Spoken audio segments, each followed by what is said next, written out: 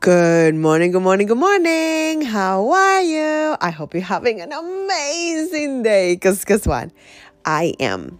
And yesterday, I noticed that many of the companies that I do business with, whether I buy their services or they provide a service to me, for my business, they are starting to send the beloved email that says they have updated their terms and conditions and they are letting me know. And I smiled ear to ear because it reminds me that we get to do the same thing. Now, the email doesn't say, listen, I have changed my mind about this and now I want to do things this way. No. They say, we are letting you know these are the way things are now.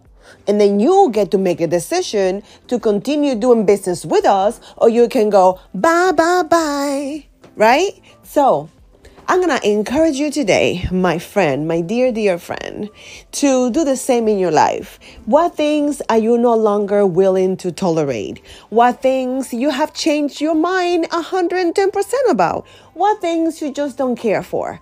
I am going to encourage you today to write or update your current terms and conditions. Make zero apologies about how you're going to present them.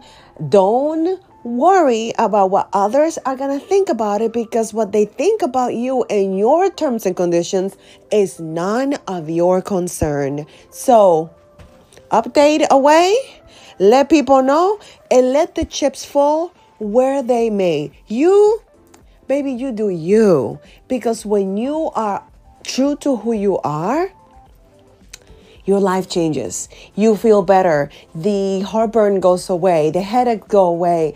The things that make you feel weird in your tummy, that goes away because you are being true to number one. That's right. You, and you. So my friend, here is to you, to updating your current terms and conditions and allowing yourself to be true to who you are. Give that a try. Let me know how it goes.